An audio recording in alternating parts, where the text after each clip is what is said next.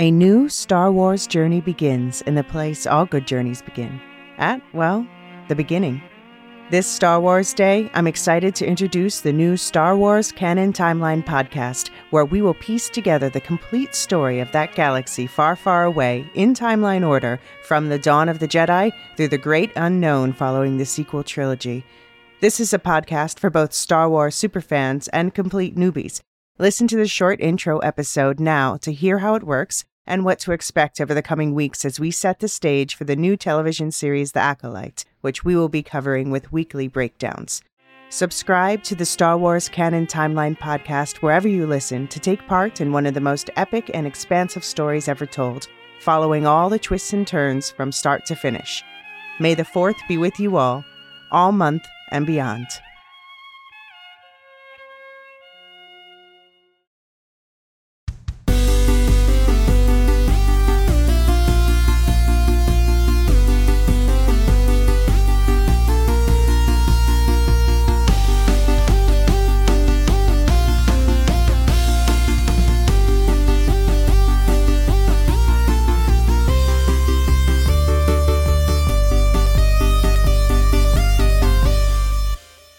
Welcome to the MCUniverse. We're the Lorehounds, your guides to the multiverse and beyond. I'm David.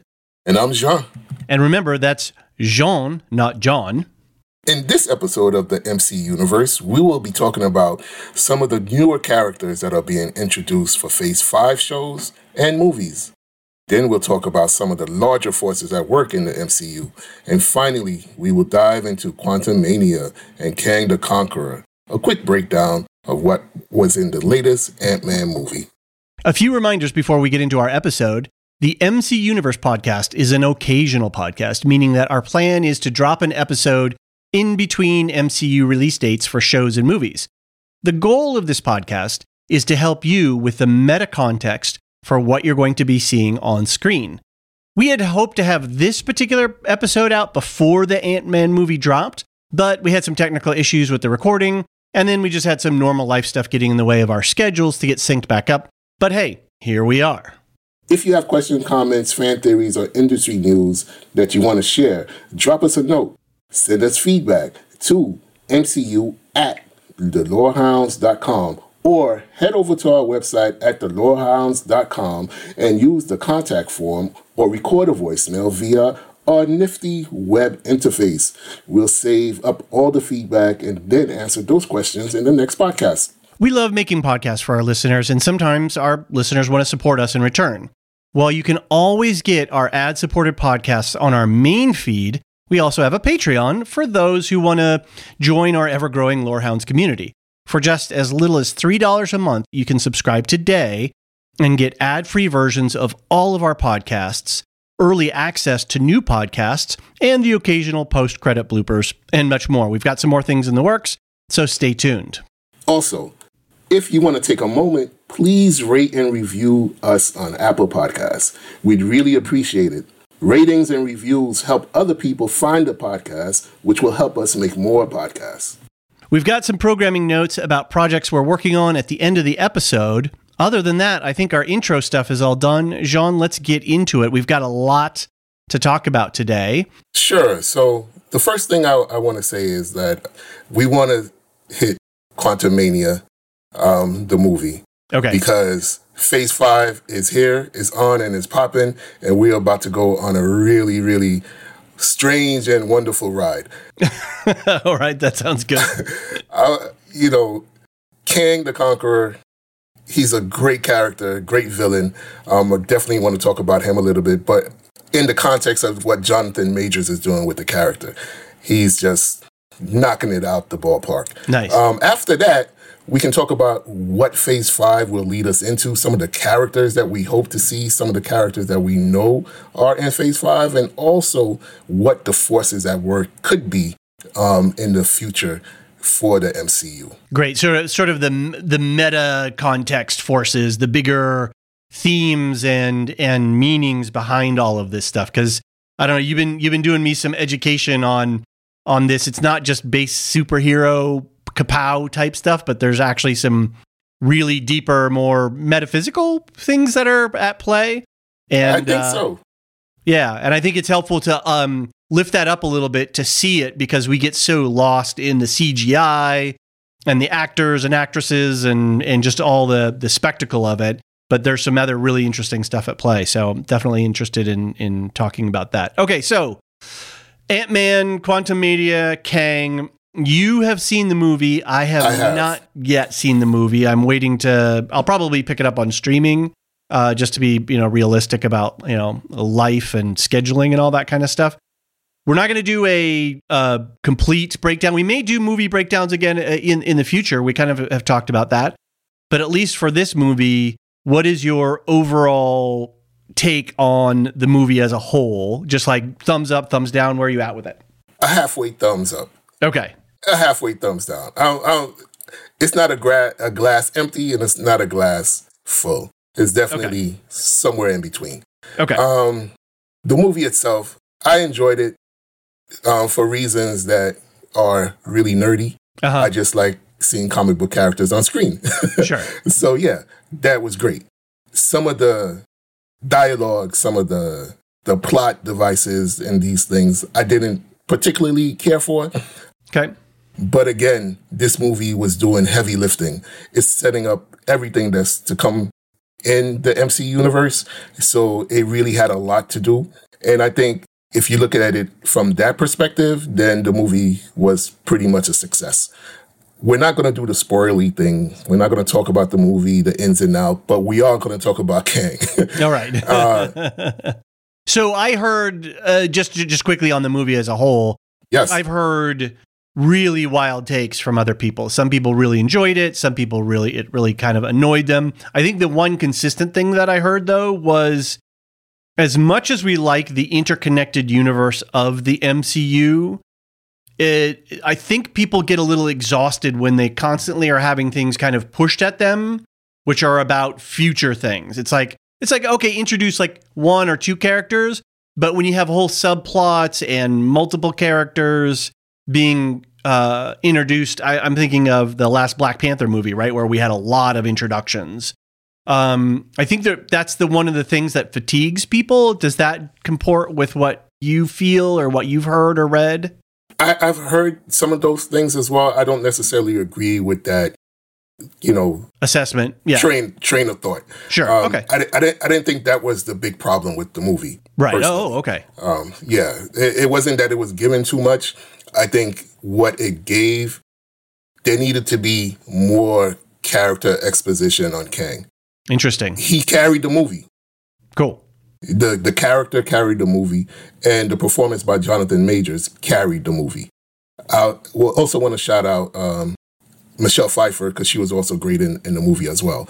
But I think Majors just carried the movie, and I think that's what I came away with, saying, wow, they really have something special in this guy who's going to play this really big role in the future of the MCU. So my knowledge of Jonathan Majors really comes from Lovecraft Country, which I think you and I both enjoyed. We were texting back and forth during it, and that was a really amazing performance and an amazing production, both from an entertainment value, but also on a sociological, cultural level. Like the things that at least I was learning and became aware of, and the whole thing of horror and African Americans in our country. There is a history of horror there, and I thought it really did an amazing job to open up some of that dialogue. But anyway, Jonathan Majors himself, that was like a wow performance. Absolutely. And then I think the next thing, and I didn't know about him prior to that. And the next thing I know, he's in Loki, and it's like, whoa, okay, what's going on here? This is cool. And for everyone who has said that the Ant-Man movie wasn't enjoyable or successful for them, nobody has said anything other than positive praise for Jonathan Majors. Exactly. That's really cool to hear. I'm really glad for his career, because I think, he's got something for us. He's not done yet. Yes, he does. He's not done. And again, it's really exciting that they have this guy who is so charismatic and who is so in tune with this character on a different way than a CGI Thanos was. So this is going to be really something really that I'm looking forward to. And I think everybody else will look forward to it as well, just to see how he comes back, what he does on screen with the character, just the way the portrayal, his everything about how he moves, about how he speaks, about just the gravitas that he gives to a villain in a quote unquote comic book movie is really something that's really going to, I think, amaze people if you haven't seen the movie yet. And I think if you have seen the movie, you're just waiting for his next appearance, whether it's on the big screen or whether it's on the small screen. That's awesome. That's awesome. All right, so let's talk about Kang in specific. Yes. This, as you say, this is a very different villain, Big Bad, our chief antagonist from Thanos. And it's interesting, Thanos, like you said, was a CGI character, really well voiced by Josh Brolin. But relating to a CGI character and a CGI character's motivations, I think we might psychologically respond differently. Where here we have Jonathan Majors, who's a human-scaled, person, right? He's operating in human scale, and it's live action. So I think that's an interesting note, because it might change the way that we perceive Kang and Kang's motivations. But talk to us about who Kang is. What can you tell us about Kang that is going to set us up for Loki and future Phase 5 movies? So he's a time traveler. He's extremely one of the most intelligent characters that's ever been written in Marvel Comics. Okay. And he's, dare I say, a psychopath who is hell bent on total control of not just his world, but total control of the entire universe at every point in time. He wants to be the ruler of it all, from the Big Bang to the end. He wants to oversee everything. Okay. So that's the character that you're dealing with, someone whose motivation is to control everything from the beginning of time to the end of time.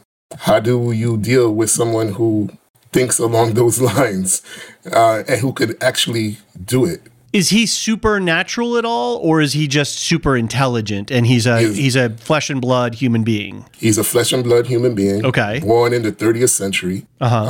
Super intelligent. Okay. And that's it. Got it. And then he is, through his explorations and his Tony Stark-esque ways, I guess you could say, building his empire, he's made himself very powerful in terms of it's very hard to hurt him or do him harm in some way. Exactly. The Iron Man suits don't compare to anything that Kang has. That's basically what it boils down to. There's nothing that's ever been seen in the MCU that Kang cannot overcome. Interesting. That's that's a big threat. Pretty big. Yeah. Pretty big. Now, he is segmented across time, in different time zones. And so there's different Kangs and different levels of psychopathy, I guess you could say, of Kang. Yes. Like there's more benevolent Kangs and more evil Kangs. There are no benevolent Kangs. Okay. There are Kangs who try to do good, but at the end, there are no benevolent Kang. Okay. So what we have in the Ant-Man and the Wasp movie is the Kang. In the post-credit scenes, you are introduced to others. There are variants, but there's only one Kang.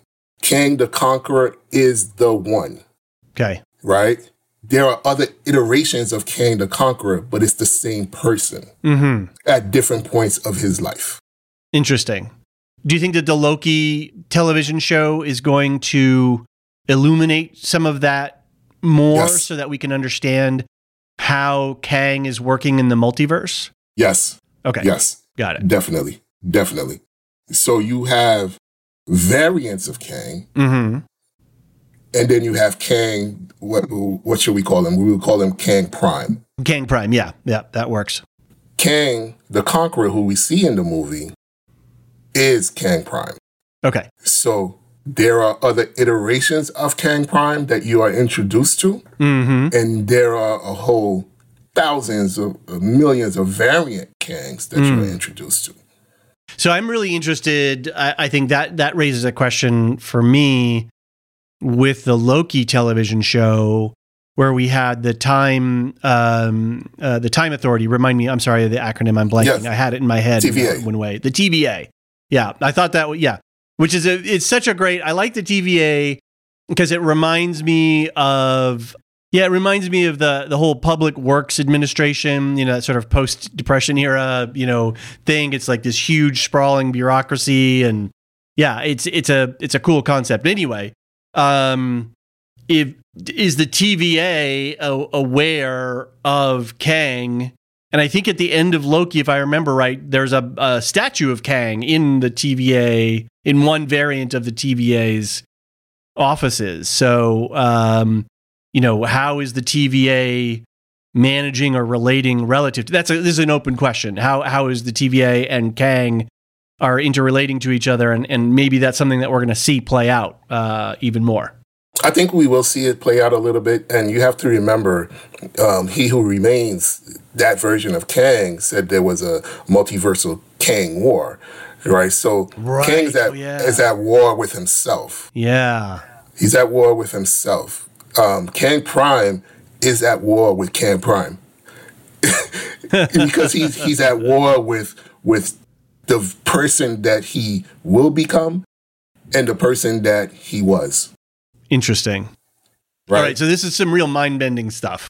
Yes. That's why I say the movie did a lot of heavy lifting. Okay.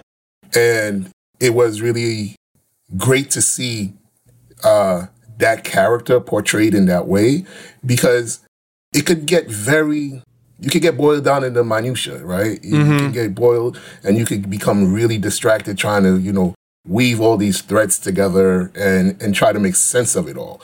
But I think the one thing that we have to remember is that the Kang you saw is the Kang who is the problem. The other Kangs that you see are him. They're the same person.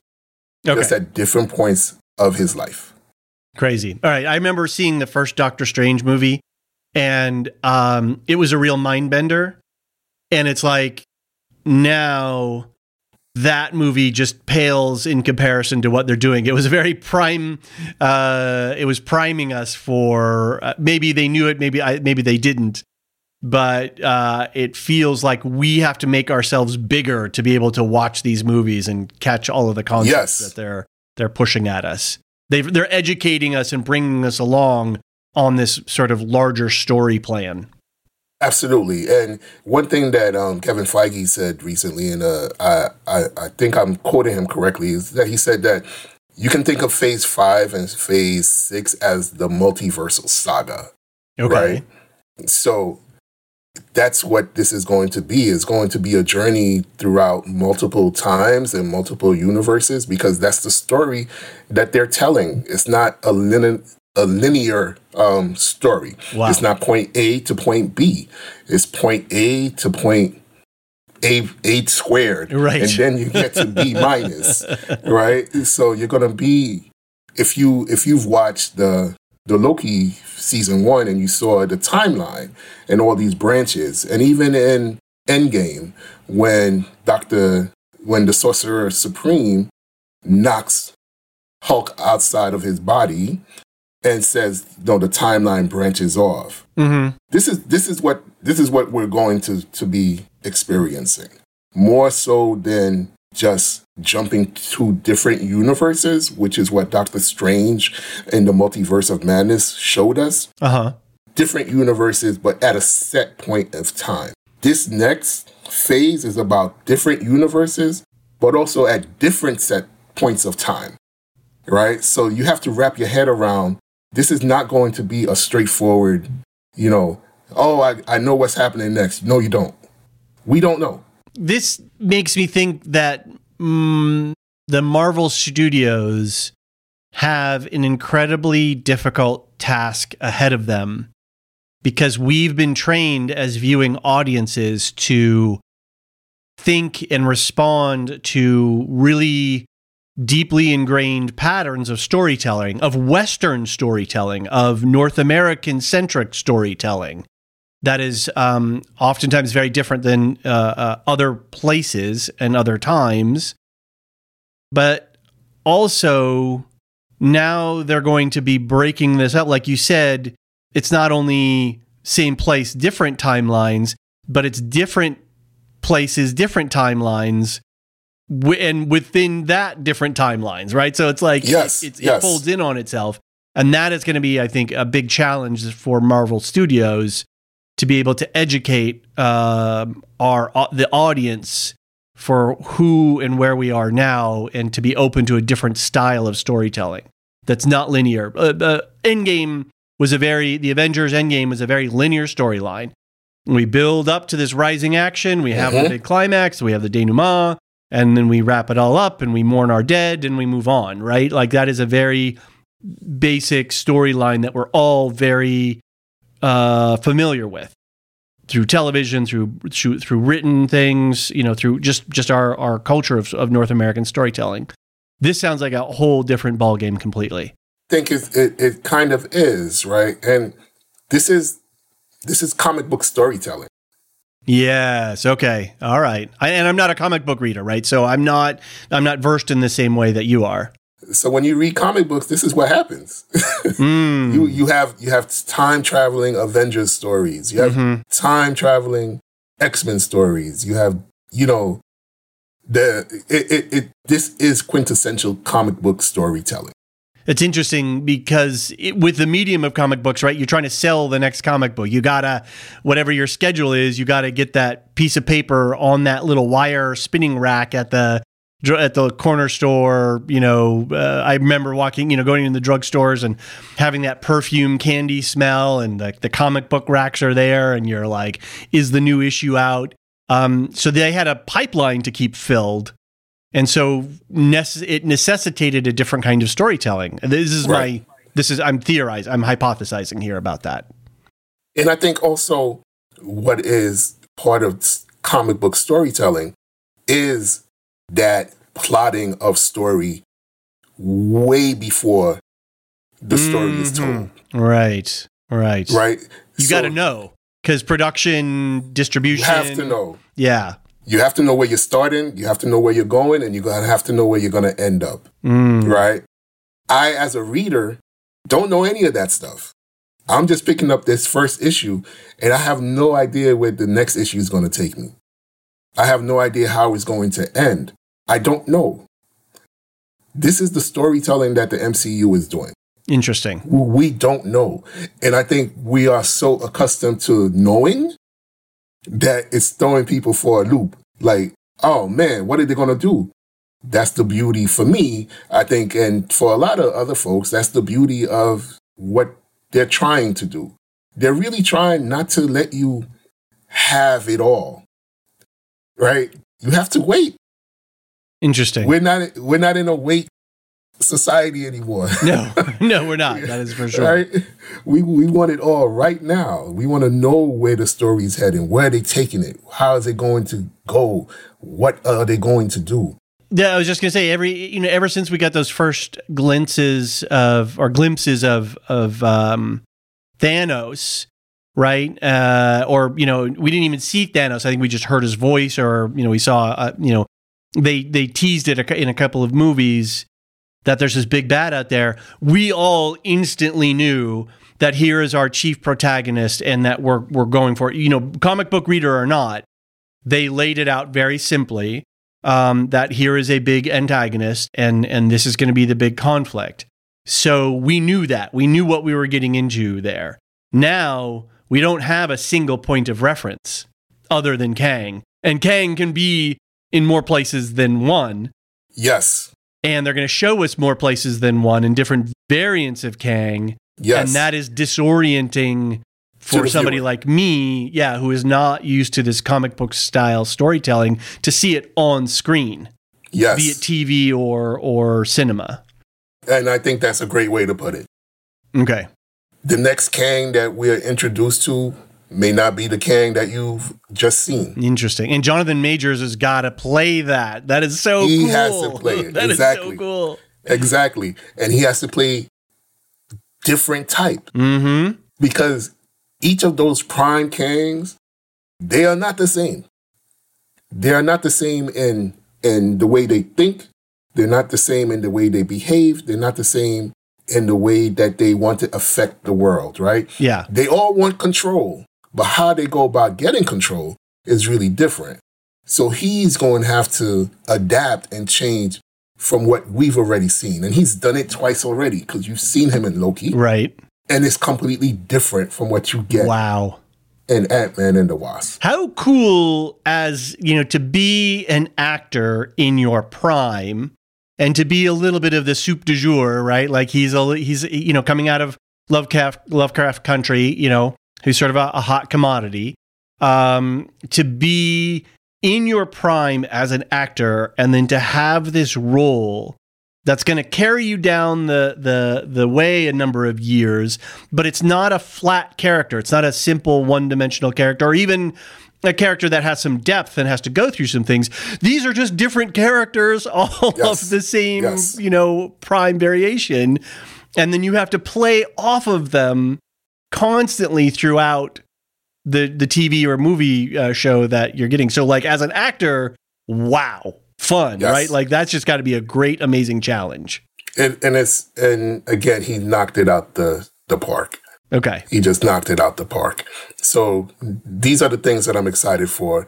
That's why I was excited for the movie. I think we spoke earlier in our previous episode when you asked me what I was looking forward to, and I yelled out, Kang! That's what I was looking forward to, right? Right. And it did not disappoint in that way. That's great. It did not disappoint in that way. All right. Anything else on Kang? No, I think we should just hold on to our hats and strap in our seatbelts and let's see where the ride takes us. Sounds good. Let's see where the ride takes us. All right, so let's take a quick break, and when we come back, we can start to talk about some of the important characters that we've been introduced to and that we can start to expect, and then we'll get into the meta conversation about the different forces at work in the MCU. Sounds good.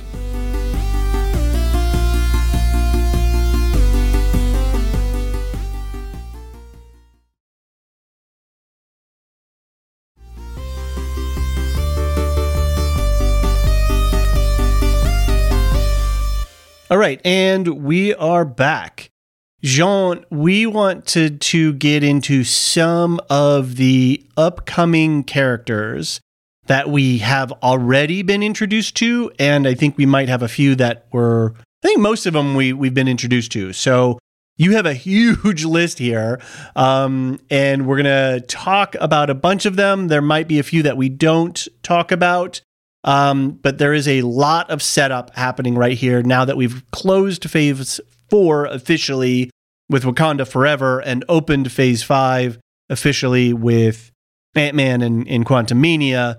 So let's start working through the list of some of the characters that we've already been introduced, and then just give us a little bit of information about each of them so that we've got some context so when they show up next, whenever that next is, we're not completely lost as to what this character represents or why are they introducing them in the storylines. All right, sounds good. Again, it's a pretty big list, but let's see what happens. Let's see what happens. All right, the first person I wanted to highlight was America Chavez, who we met in Doctor Strange in the Multiverse of Madness. The reason why she's going to be important is because her power set is that she can punch holes to other universes. That's crazy. Yeah. She can't just knock you across the street. She's going to knock you to another universe. Basically. So she's, she has a lot of the attributes of a superhero. She's really strong. She's really durable. At times, she's been portrayed that she can fly. I don't know I don't know if we'll get all of that in the MCU, but I do know that we've already seen her punch holes to different universes. So if Kevin Feige is saying this is the multiversal saga, then having somebody who can actually do that, I think that's going to be pretty important. So the next person we want to talk about is Kamala Khan. She's really big in the comic books right now. And she is a hero that has a lot of sway and a lot of storytelling with the younger set of heroes. She's at the forefront of that push to have younger heroes in the comic books. And I think that's going to be her role in the MCU. Her power set is that she can, in the books, she can become bigger. She can, grow her size or different limbs and things of that nature. In the MCU, it's been said that she's a mutant. Oh, right. Which of course is super important for us, since we haven't really gotten a proper X-Men mutant saga in the MCU yet. Not since Agents of S.H.I.E.L.D., because Agents of S.H.I.E.L.D. dealt with mutants. Not mutants, Inhumans. Inhumans, all right. And does Agents of S.H.I.E.L.D. still count, that earlier television series, does that still count as canon, or did they give it the Legends treatment? No, really? It's still canon. Dude, so much crazy stuff is happening on the Earth, it's nuts. I can't, if I were an average human being alive on that Earth, with mutants and Inhumans what would you and do? Eternals, I don't know, man. I would have a hard time. I'd probably just curl up in my basement into a little ball in a fetal position. Oh, man, I'd be a photographer. I'd be outside taking pictures. As much as you can. Right on. So we saw Kamala. Where did we see her character first introduced? We saw her in Ms. Marvel, right, which is a TV show on Disney Plus. Again, she's going to be really important because she's really important in the comic books. For various reasons. She's, young. She's a teenager. She's from Jersey City. She's Pakistani. She's a practicing Muslim. And it's really representation matters, right? Right. And if we say that and we mean that, then we need to see these sorts of characters on screen being pretty badass. And I think that's going to be the role that she plays. We're going to see her again in the upcoming sequel to Captain Marvel called The Marvels, with Captain Marvel, and also with Monica Rambeau, who we saw in the Scarlet Witch series. Okay. Before we talk about some of that other stuff, I just wanted to touch something really quick about the representation question, which is, we know that there is a toxicity in the marketplace. I don't like to call them fans because fans are people who appreciate the works and aren't sort of degrading the conversation because of reactions and negative reactions to the fact that, hey, we have a woman superhero, we have a Pakistani superhero, we have a Muslim superhero, right? We saw a lot of it in Rings of Power and the Tolkien stuff and Star Wars and all of that. So just sort of saying that, that's all over there. We're not talking about that in this podcast specifically, just to acknowledge it. But other people might say, why are we suddenly getting a whole bunch of different types of characters? Well, one of the reasons, which you told me about, is they've been doing this in the comics for, I don't know, a decade already of having different kinds of superheroes. Absolutely. So we're not doing anything on screen that hasn't already been done on the paper. And we're just synchronizing now because of various market forces and technologies and finally getting to the point where we can tell these stories appropriately on screen, using CGI and doing all this kind of stuff. We're just now getting to that point. So that we have these characters from this diverse backgrounds, that's nothing new in the Marvel Universe, as you've explained it to me. Right. And just to be clear, we also have the same problem in the comic books. With the racists, the sexists, the misogynists, who come out anytime there's something that is not white, is not male, and is not, who doesn't speak English. Right. So we have those same issues with comic books. And those same people migrate over to the screen, right? They follow the properties, Exactly. We don't care about those people. Right. Right. My thing is, you don't have to watch or read. That's it, simply. Right. You don't have to watch, you don't have to read. Right. Any of these characters. Nobody cares if you do. Right. Because I certainly don't. Right. And my kid will not. Right. You know what I mean? and that's what I really want to say about those sorts of folks. Okay. You don't have to listen. You don't have to watch. You don't have to read. Go away. Right. And don't bring these conversations to me because I'm not here to have those conversations. Right. You know what I'm saying? I'm not here to talk to you about any of that stuff. Right. Any of the ways that you feel that this is going against comic book history. Well, you know what? Kick rocks. Right. There's no need to justify the fact that we're telling stories in this broad way and that we're taking a multitude of viewpoints and a multitude of backgrounds and all that kind of stuff. Yeah. Yes. There's no need to entertain justify it. Right. There's no need to, say that it's valid. Right. None of that stuff. Right. None. And there are plenty of places that people can to go and find, like-minded folks, but you won't find them here. Right. So, yeah. All right. Anything else we need to know about Kamala before we move on to Riri? Yeah. So she's going to be, I think, a very important character going forward. We're going to see her in the Marvel sequel, Miss Marvel sequel, the movie called The Marvels, this summer with Captain Marvel, with Monica Rambeau, who's going to play possibly the name of the superhero is going to be Photon, hopefully, who's another badass character. She has a host of energy-based light power set. Okay. She's pretty awesome. At one point, she led the Avengers way back in the 80s. Oh my gosh. Wow. Yeah. So you just time warped yourself. Yeah, definitely. So she's going to be a really cool character to follow as well. We introduced to Riri Williams. Yeah. Switching over to Riri. Yeah. And BP2, who is a really cool character. She was the young college student in Black Panther 2. She's a scientist, right? She's super smart. She's an inventor. And she's playing, I think she's going to be possibly set up to be the Tony Stark of this next generation. Okay. She already has the armor. Okay.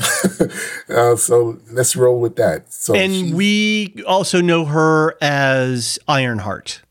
And she's going to have a TV show, hopefully, this year.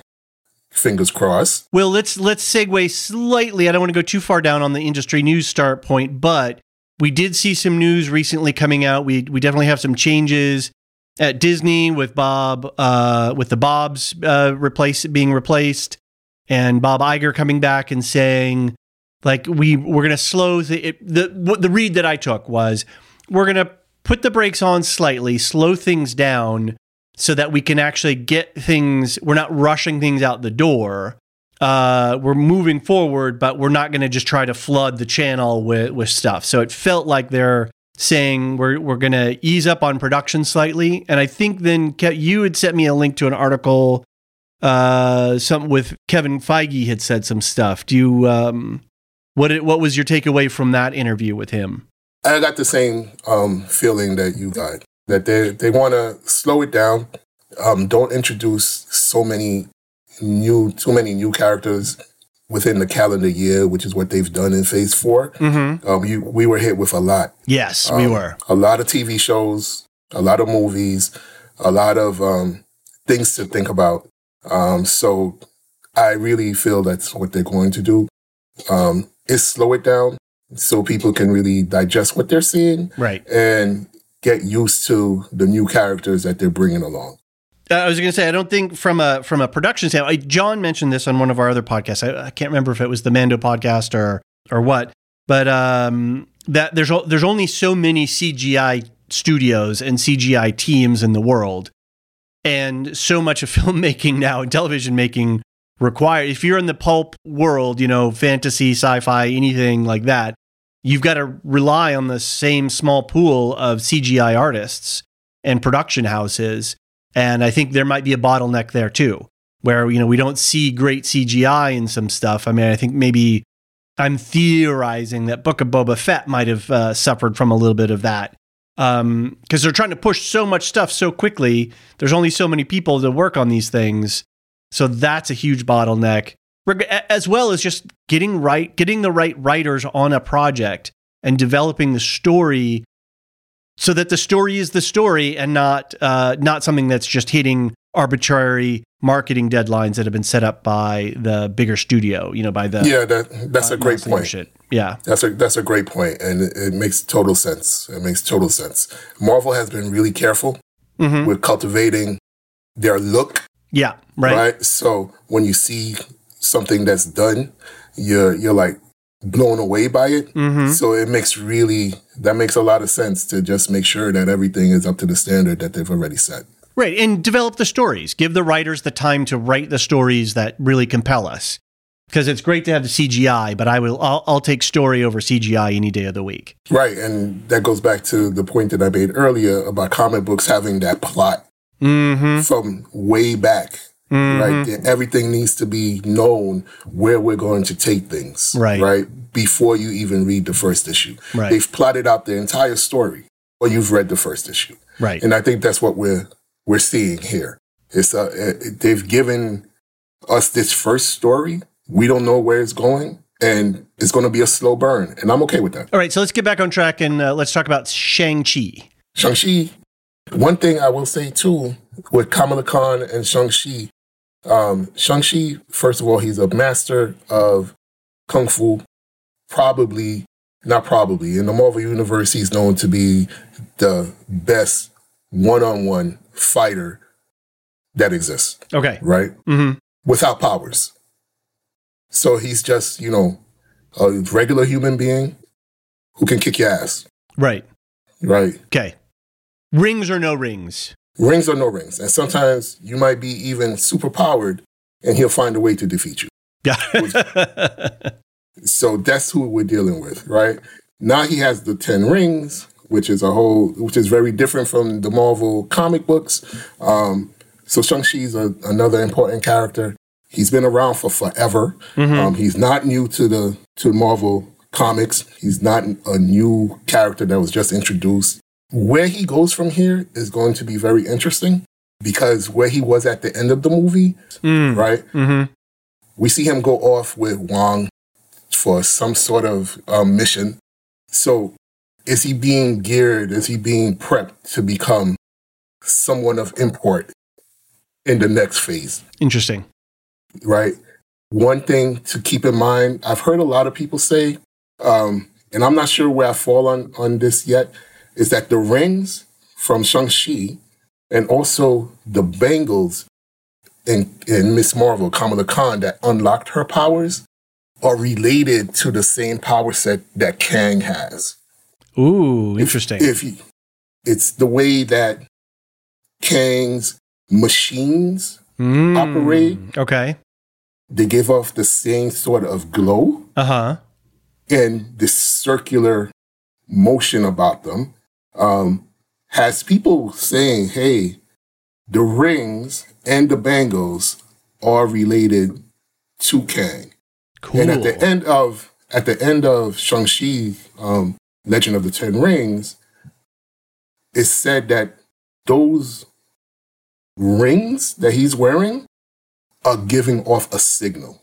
Oh, right. Like hey, I'm over here. It's like the One Ring, Sauron can feel where his ring is, right? Yes. There's a not a symbiosis, but a connection. Yeah. And then Ant-Man and the Wasp: Quantumania, the way they get to the quantum realm, slight spoiler, is a signal that was picked up in the quantum realm. And via that signal, the person who picked it up was able to draw them into that universe. Interesting. So we have all of these. Again, that wasn't a throwaway line when they said it's getting off right. in Shang-Chi's movie. Right. And now we have, oh, wow, you're building something that's giving off a signal to the quantum realm. Stop. Don't do it. But the signal has been sent. Well, I'm glad you are here to pick up on these signals and to help clue us in to this is exactly the purpose of this podcast, is to help give us those key clues so that when we're putting all of these things in context in relation to each other, we understand the bridges and the interconnectivities between the characters and stuff. So definitely, that's something to take into consideration. Cool. Definitely. When are we going to see Shang-Chi next? We don't know. They haven't said anything about his next appearance in the MCU. Interesting. Okay. All right. Well, fingers crossed that he's not going to be too far down the road. The next character is Kate Bishop, who was introduced in the Hawkeye series that was on Disney Plus. Right. She was the young ingenue that Hawkeye, that trained with Hawkeye, sort of. Exactly. That was of that. Just quickly, just that class of first round MCU TV shows. Loki and Hawkeye, I think, were the ones that I enjoyed the most.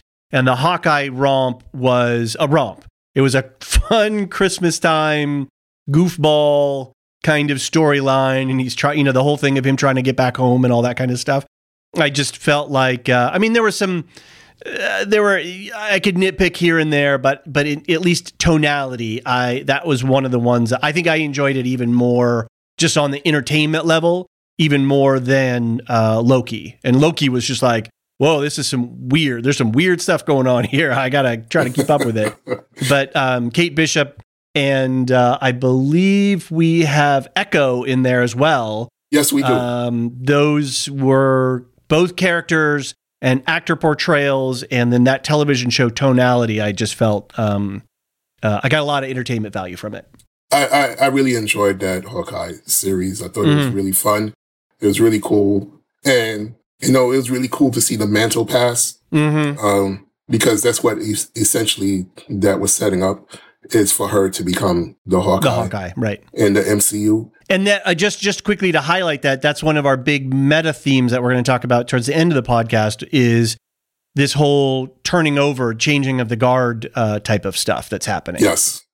And that was definitely one of those moments. Right. So she has no superpowers except that she's a great shot. She's got moxie. She's got moxie, funky. And she's got a bow and arrow, and she'll take you out from a very far distance. So that's her superpower. And you hope to see her, become more of a badass fighter as well, because she can kick some ass in the comic books. But it was really great to see. And they even had the Black Widow in that story as well. Okay. Do we have an indication when we're going to see Kate again? Don't know. They haven't announced anything yet. So we'll see. The only thing that they did announce Echo series. And Echo, in the comic book, she's a mutant who has the ability to make anything that you do. She just sees it and she can do it. So she's very hard to defeat in that way. She's going to be in her own series. Right. In this series, is she a mutant, or is she, because they it's a deaf character in the television show? That remains to be seen. Okay. They haven't announced it, but I'm of the mindset that she will be. So we'll see, because there's really no reason that she shouldn't be. Okay. There's really no reason that she shouldn't be, especially if you've introduced the concept with Namor, with Kamala Khan. There's really no reason that she shouldn't be placed as a mutant as well. Okay. And she's getting her own television series. Right. And that was one of the ones that's possibly, we were expecting it this year, but we don't know at this stage. Right. Okay. The next person we'll talk about is She-Hulk. Okay. Who is the cousin of Bruce Banner, the Hulk. Right. And like the Hulk, she's a Hulk. She was given a transfusion in the comic books by Banner, but in the MCU, they got into a car accident and some of his blood got into her body via a cut, and then she became a Hulk. And she's a smart Hulk from the get-go. She's not a mindless monster like Bruce Banner was when he first hulked out. When we first introduced to Bruce Banner Hulk, he was mindless, like you just said. She's not. Right. She's an attorney at law, since she practices as the She-Hulk at times. Right? So she walks into the courtroom 8 feet tall, wearing heels, looking completely like a knockout. And not only is she good at the law, but if you try to do anything funny in that courtroom, forget about it. Right. It's not going down. So she's really, she's a great character. She's one of the, if not the first, I think she was the first character to break the fourth wall in the comic books. And they do a lot of that in the TV show. The TV show is really. Did you watch the whole TV show? I watched it. Okay. I think I saw the first couple of episodes, and then life got in the way, and I haven't got back around to it. But I remember totally people. Yeah, I remember people at the end of the series talking about the breaking of the fourth wall, and people really liked the somewhat tongue-in-cheek attitude that the show had in a lot of ways. I think so. I think it was a really different show than we've seen from Marvel. It was more sitcom-y than anything that they've done. It hit some important issues as well. Don't get me wrong, but they did it in a very different way from what we've seen them do, and I kind of liked it. I thought it was cool. The next character that we'll talk about quickly is Scar, who was introduced in the very last episode of She-Hulk. This is the son of the Hulk. The son of who? Of Hulk. Oh. Yes. Okay. So, in the She-Hulk television series, Hulk had to go back to Sakaar. He was summoned back to Sakaar to help out with something. So he disappeared from the show until the last episode. All right. He came back with his son, who's a teenager and who's a Hulk, apparently. Crazy. This is going to be some interesting stuff. Yeah. And what could go wrong with that? He's 15 years old and he's a Hulk. It's going to be some exciting times. There's going to be some exciting times ahead. Right. The last person that we want to really talk about is Cassie Lang. Yeah. Who is Scott's daughter. From the Ant-Man movie. From Ant-Man and the Wasp. Right. And she's a superhero, just like her dad. And just like her dad, she can grow. Mm-hmm. She can get really big, gigantic. She has her own suit with pin particles, and that's her power set. She's going to be important as well because she's friends with Kamala Khan. She's friends with Riri and friends with Kate Bishop. Okay. So you see where I'm going with this. Yeah. And I think it's a perfect segue into one of the major themes that we're dealing with, which is this passing of the mantle. So not only do we have this passing of the generational torch from the Avengers, who are, and I can say this because I'm old, but old and broken. Some of them aren't with us anymore. It's hard to be a superhero when you get past a certain point. Your body just doesn't work the same way, whether you're human or not. And obviously some of our Avengers are off and around. But I mean, the experience of fighting Thanos and dealing with the snap broke them, not only physically, but psychologically in many ways, and broke apart that thing. So now we've got this next crop of superheroes that are coming up. And so we're not only dealing with storylines of passing the torch from one generation to the next, but with this new generation coming up, they're young. They're coming into their powers. They're discovering their powers. They're unsure of what having powers means. And if I do this thing that devastates a whole city block, whoa, like I was trying to do good, but then I caused a whole bunch of other problems. So a lot of Sokovia related type stuff. And what was it? I believe it was in Lagos where they blew up that building in one of the Avenger movies. So like there's a lot of ramifications to having power. And of course, we have the oft-quoted, with great power comes great responsibility, all of that kind of stuff. But I think it's more than that because here you have young people who are struggling with not only developing their own identity, but having their own identity as superheroes. And that adds a lot of pressure and stress that is going to have impacts and is going to shape and affect their development as people. Absolutely. And I think that's, not just for the young characters as well, because I'm interested to see not only the people that we just spoke about, how they turn out, what they become, how they become who they're meant to be, the struggles that they go through, like you said, finding themselves as they're growing up with these incredible powers and incredible responsibility. What does that mean? But also the people who are teaching them, right? Those mantles have been passed down as well. What is Sam Wilson going to be going forward? He's Captain America. What does that mean for him? Right.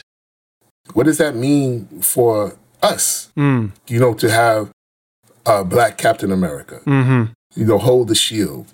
What does that mean in how he is going to be a leader, not only to the contemporaries that he has, but for also the kids that he's going to eventually have to come into contact with and try to tell them, how to be who they're supposed to be, because that's what Cap was, right, in the MCU. Cap was, Steve Rogers was the moral voice, right? Is Sam going to be that moral voice? Is he going to be the person that everyone looks to and say, man, we got to be more like him?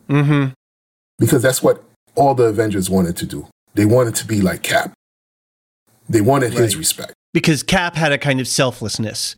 He was about service. He was about, it's bigger than you or America. Yeah. Right? So does Sam follow in those footsteps? Right. And what does it mean for him to follow in those footsteps, but also follow in those footsteps as a Black man? Yeah. It's a dynamic that, has played out in the comic books. And they did a great job of storytelling, and they continue to do a great job of storytelling, because both Steve Rogers and Sam Wilson in the comic books right now are known as Captain America, right? They're sharing the mantle. How does that work in the MCU, though? That's a question that I have with the passing of the torch, right? Because I don't think there's a bigger torch that's been passed, right? That's true. Yeah, that's true. I think this is the biggest one. Interesting. Yeah, because you're right. Captain America for the Avengers and all that they were dealing with was really the tree trunk that was holding them all together. Absolutely. And it's like, okay, you got a super suit and you're really super smart, or you're big and green and you can punch and smash, and you've got a hammer and you can fly around and call lightning. But those are all sort of externalizing forces, things that you can use to fight against an external foe. But every time that there was internal dissension and internal disagreement and strife about what we are doing, is it right? Is it wrong? What effect are our powers having? It always came back to Cap as the adjudicator and as the person who was routing all of that emotional energy, as well as sort of dealing with the moral harms of things. Yeah, he really was the moral conscience of the Avengers. I never really thought of it that way before. That's really cool. I think that's one of the biggest,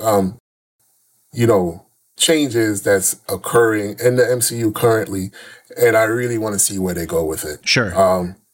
And like you said, for all these other characters, these new characters, these young characters, how they become who they're meant to be. It's going to be fascinating storytelling. Right. The options that they have are really limitless. We all, if you're of age and can remember to the time where you were, 14, 15, 16, not yet 20, life was pretty hectic. Right. In different ways. Not to say that as you grow and become an adult, life isn't hectic, but imagine being in your last year of high school, first year of college, and you have to, drop everything and go fight a multiversal war. Right. like, what are we talking about here? And not to even mention, Spider-Man Peter Parker is still in this universe, right? Right. Yep. He just graduated high school. Right. His friends just went off to college. And he was in space, right? Like, he was there with, dealing with like space sorcerers and, Yes. it was wild what he did. Yeah. Like, how do you process that as a kid? When your brain is still developing, right? Right. Your frontal lobes are still developing and getting connected up to everything else. So I think the storytelling that can be had, that can be told, is going to be really interesting. And the first stab that we'll get at it is with the Marvels, right? In that movie, where, Kamala is going to be with Captain Marvel and with Monica Rambeau, both who are, Monica Rambeau is new to her powers as well. So that's going to be an interesting dynamic as well, because here we have Kamala Khan, who's new to her power set, who's new to this whole superhero business, who's a teenager. And we also have Monica Rambeau, who's also new to her power set in the superhero business, who's an adult, a grown woman. What are they going to be like when they find each other? Right. How are they going to relate or not relate to each other? Right. Both are women of color. Mm-hmm. How does that relate to how they view the world and how they view what they're supposed to do in the world? Mm-hmm. Is that different from Captain Marvel? Mm-hmm. Is that different from how a soldier who went and fought out in space, who came back and was recruited into this super secret, type of organization, and who's always looking for the next order to go and do something of import? Is that going to be interesting to watch on screen? The dynamics of those three people? Right. I think, yes, it will be. It can be. So I'm looking forward to it. I'm looking forward to seeing how Riri becomes who she's supposed to become. She's in college. She just fought She just fought. Right. I almost said Atlanteans. Right. I almost said it, but I didn't say it. She just fought people who breathe underwater. Right. Right. With a man who has wings on his ankles and can fly. How does that? What does she do when she goes back to school? Right. Right. Yeah. How do you process that? You acclimate. Yeah. How do you even think about acclimating? Yeah. Me personally, I probably would have dropped out. I would have come back. I would have come back from Wakanda, and I would have dropped out. Wasn't that Iron Man 3 where we were dealing with sort of the PTSD of being Tony Stark? I think it was 3, wasn't it? Or was it 2? It was 3. Yeah. No, it might have been 3. Yeah. It might have been 3.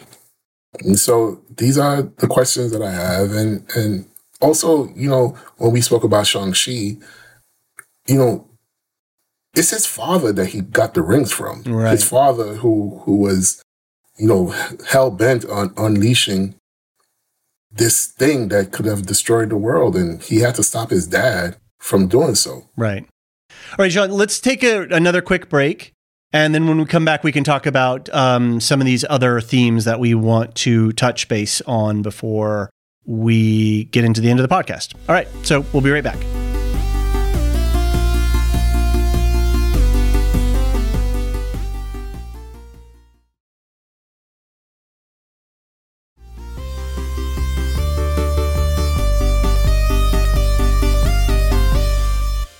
All right, Jean, and we are back, and we want to keep talking about some of these broader contexts for what we're seeing in the Marvel Cinematic Universe. We just talked a bunch about the handing of the torch between the generations of superheroes, how young people are going to have to be dealing with their in some cases, newfound powers, and there is still yet more going on in a larger context, things around magic and the supernatural and a whole bunch of other stuff. So what have you got for us there to look out for with these more The weave that is creating this fabric of stories that we're telling, these deeper themes? Well, the first thing I want to say is we don't need space stones to affect the universe in a grand way. Uh-huh. That's the way Thanos was able to do what he did. Mm-hmm. He was searching for the power that he didn't have in order to affect the universe in ways that he wanted to. Okay. We have all sorts of beings who need to look outside of themselves to do what they want to do on a large and grand scale. Mm-hmm. We didn't talk about the Eternals, but we met the Celestials. Right. In the movie The Eternals. These are overpowered super beings who basically birth galaxies, right? They make suns and they seed life and they do the things that Thanos wanted to do but couldn't only do if he had the gauntlet. Right. We're dealing with a whole other set of power that we have not been exposed to prior to in the MCU. Okay. In Thor, we met the personification of the universe and eternity. Mm-hmm. They showed us versions, not the actual persons, but they showed us that the embodiment of death, the living tribunal, which is probably the second most powerful force in the universe, exists. Interesting. And that gets into almost metaphysics and supernatural type of stuff. It does. And magic. I mean, there's the oft-quoted quote of like anything that is of sufficiently advanced technology, it might as well just be magic to you or I, right? That's a fact, and that's what Thor said in his first movie, right? You think it's magic, but for us, it's just science, right? Yeah. You think our science is magic, vice versa. So we have things that we consider magic. You know, what did they call the Sorcerer Supreme a Sorcerer Supreme for? right. Because there's no explanation for the things that Sorcerer Supremes can do.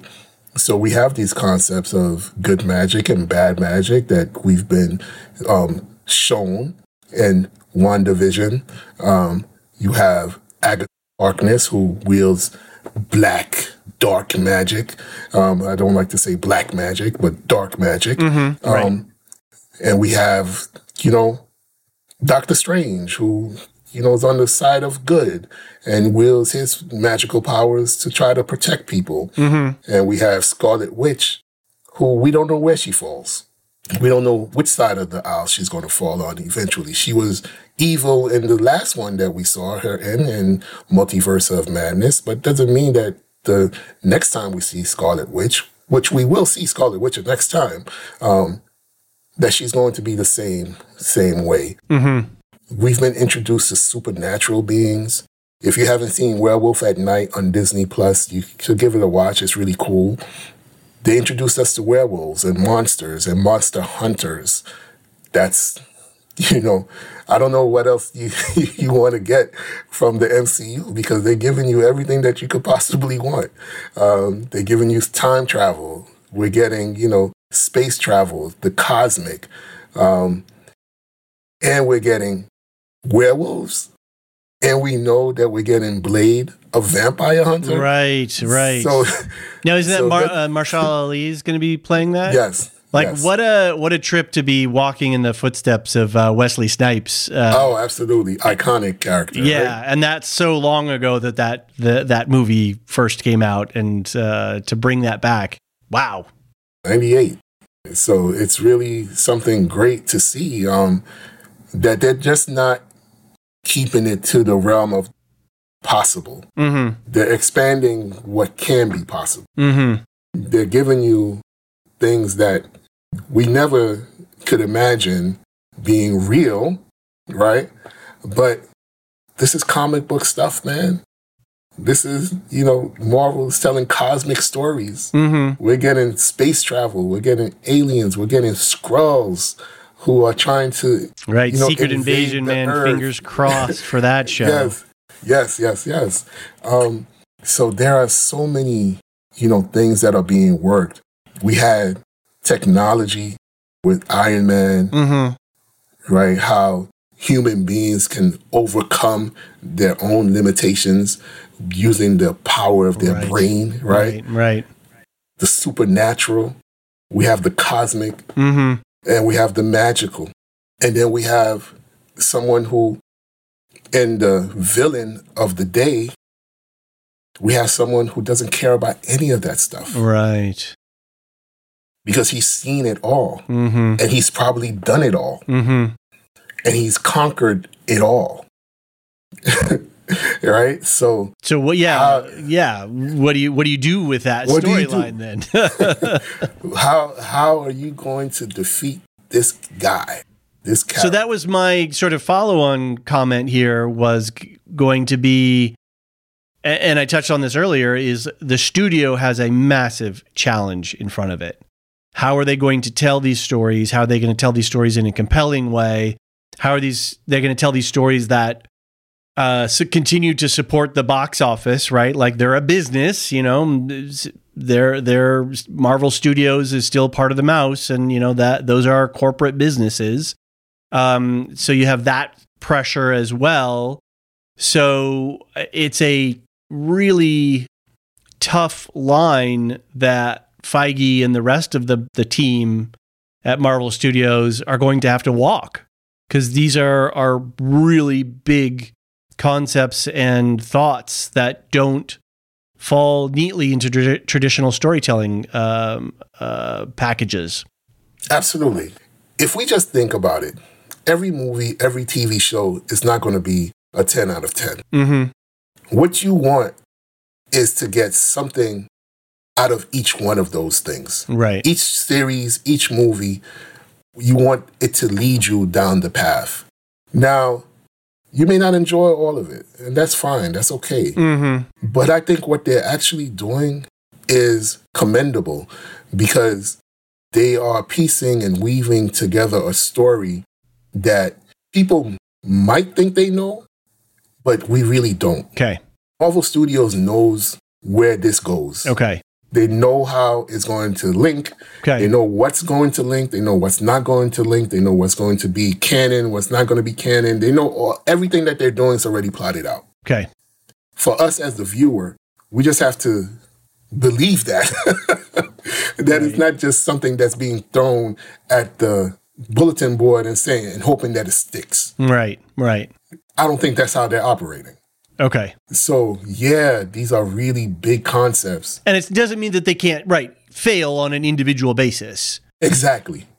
I think, we're just starting Mandalorian right now, and there's a lot of chatter in the spaces on our Discord and in other spaces where people are like, I'm having problems rectifying what happened in Book of Boba Fett relative to Mando.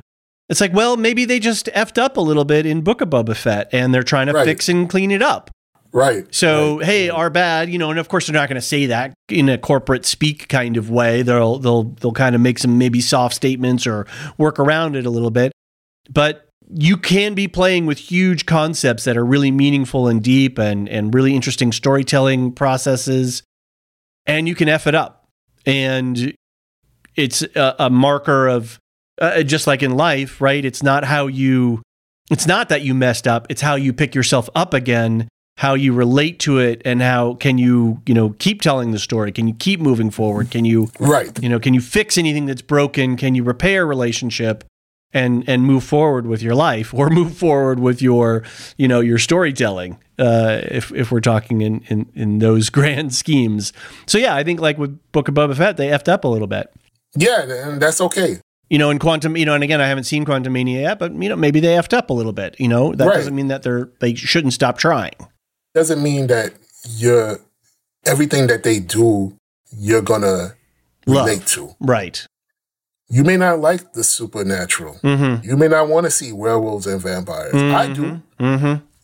But that's okay, right? Right. If you're digging and wanting this story that they're telling, this multiverse saga that they're giving you, then you will find that. But that doesn't mean there's not going to be space for other types of stories to fit into that. And you may not want to see all of it. And that's Right. okay. That's all right.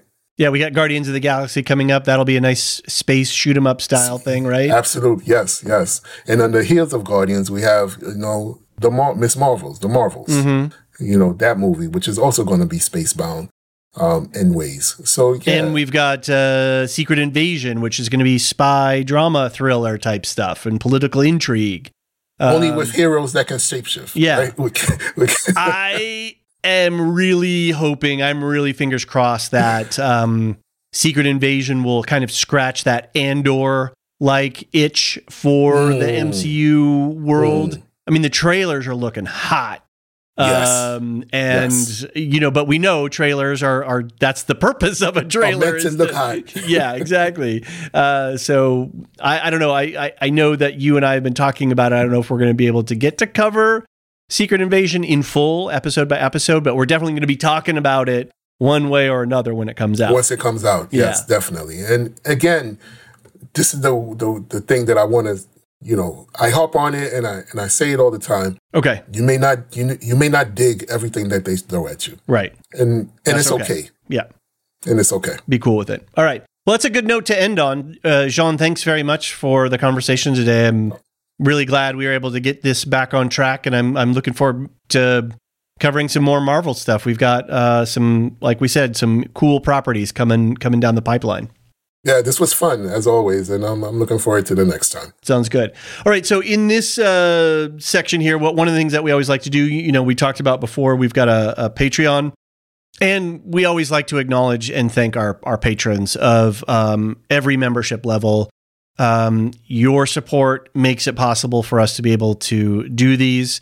Not only materially, but also psychologically. It's really great to get the subscription notifications and the messages from patrons when they have a chuckle or a laugh or they enjoyed something that we did. It really keeps us energized. It keeps the wind in our sails. So to all our patrons, thank you. To our Lore Master patrons, which are our highest tier, we always like to give a shout out. And at the time of this recording, which I'm not sure when we're going to release this exactly, anyway, at the time of recording, we have 14 Lore Masters, which is the $10 tier. And it's like, blows my mind every time. Amazing. It is really amazing. So to our 14 Lore Masters, Samartian, Cyrus, Mark H., Michael G., Peter O., Michelle E., Michael G., David W., Brian P., Nick W., SC, Bettina W., Adam S., Nancy M., and Lavinia T. Thank you all so very much for your ongoing support. It means the world to us. Amazing. Amazing. Absolutely. All right. Programming notes. We're in the middle of March here, or at the start of March. This podcast may drop sometime in the middle to late March. So it's hard to give you specifics about when certain podcasts are happening. But here's just a broad roundup of what's going on. We're finishing up on The Last of Us on HBO. It's been an amazing season so far. We're going to do a season wrap-up podcast that should drop on the 21st of March. So if you have feedback for the series, hit us up at The Last of Us, TLOU at thelorehounds.com. We've also started Mandalorian Season 3. Episodes should be dropping on Thursdays for the 8-episode run, so join us for that. We're also going to cover Ted Lasso. That is going to be an interesting thing. We've never really covered a comedy before. So we're not sure exactly what our format is, but episodes for that should drop either on Fridays or Saturdays as we go. And it's a long run. It's like, 12 or 15 episodes? It's not short, but we're excited because it looks like it's going to be a really fun fun season as well. So those are the current shows that we've got going on. Special projects wise, we are just about to drop our first Earthsea Book Nook series with Marilyn R. Pakila, our favorite Tolkien scholar. This is a book written by a woman named Ursula K. Le Guin. She has huge impact on the fantasy literature genre and literature in general. And we're going to be doing a monthly Book Nook series where we're going to cover each of the 4 books of the Earthsea series, one a month. So if that hasn't already dropped, it will be just dropping. Look for that. We're really excited about it. Silmarillion Stories is continuing. The end of March, John and I are going to be talking about the coming of the elves and the captivity of Melkor. I just read my chapter today. It's a very cool chapter, and we're going to get into it, and that should drop sometime the last week of March. New project, The Lorehounds Play. We're going to be, John is teaming up with our buddy Brandon the Bard, and they're going to be doing video game related stuff. So they're going to talk about video games, they're going to critique and review, and kind of do breakdowns like we do with our regular television show. So that is a really cool new addition. And I'm not sure when those are going to drop, but be on the lookout. We will let you know when that is ready to go. Lastly, we just did a guest spot with Maester Anthony on his continuing read-along with the Game of Thrones series books, the Song of Ice and Fire series. That's over on the Bald Move Hot D feed. We just did a chapter with him about Theon. He invited us back. And we're going to be doing a chapter on Arya, and that should drop sometime in April. We'll keep you posted. And we've invited Maester Anthony over to be on Silmarillion Stories, and that will be coming up, I believe, in June is when Maester Anthony is going to be joining us. Other than that, March is a crazy month. We have a lot of content coming out. Wow. So, keep posted. Again, if you feel so inclined, please join us on the Patreon. We have a Discord server. We have a nice little community. People are chatting about stuff over there. Link in the show notes below. For feedback for this show, remember mcu@thelorehounds.com, or just head over to our website and use the contact form or leave us a voicemail. Jean, in terms of MCUniverse stuff, what properties are coming at us? What are the next TV and movies that we should be keeping an eye out for?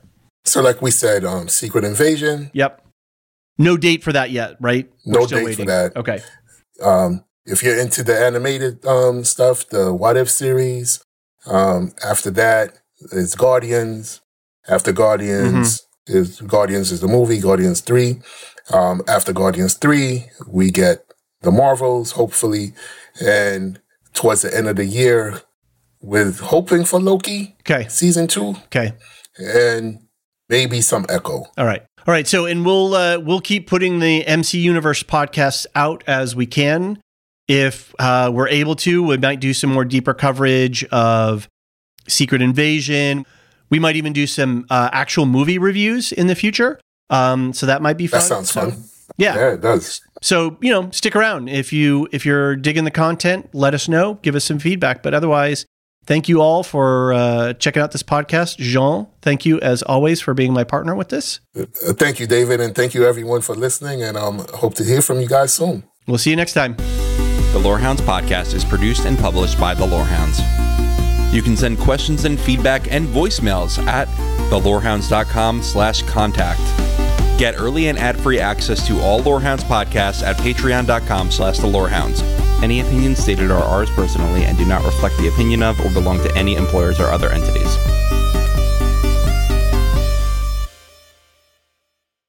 A new Star Wars journey begins in the place all good journeys begin. At, well, the beginning.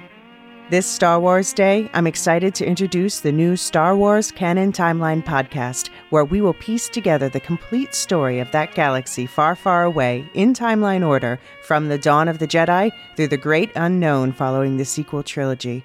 This is a podcast for both Star Wars superfans and complete newbies. Listen to the short intro episode now to hear how it works and what to expect over the coming weeks as we set the stage for the new television series The Acolyte, which we will be covering with weekly breakdowns. Subscribe to the Star Wars Canon Timeline podcast wherever you listen to take part in one of the most epic and expansive stories ever told, following all the twists and turns from start to finish. May the 4th be with you all month and beyond.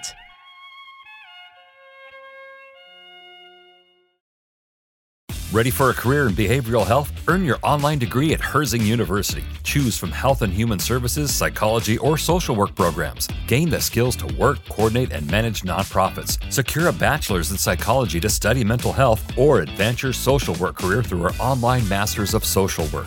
Let us help you become a social change agent. Your future starts now at Herzing University. Text HEALTH to 85109. That's HEALTH to 85109. Or visit herzing.edu.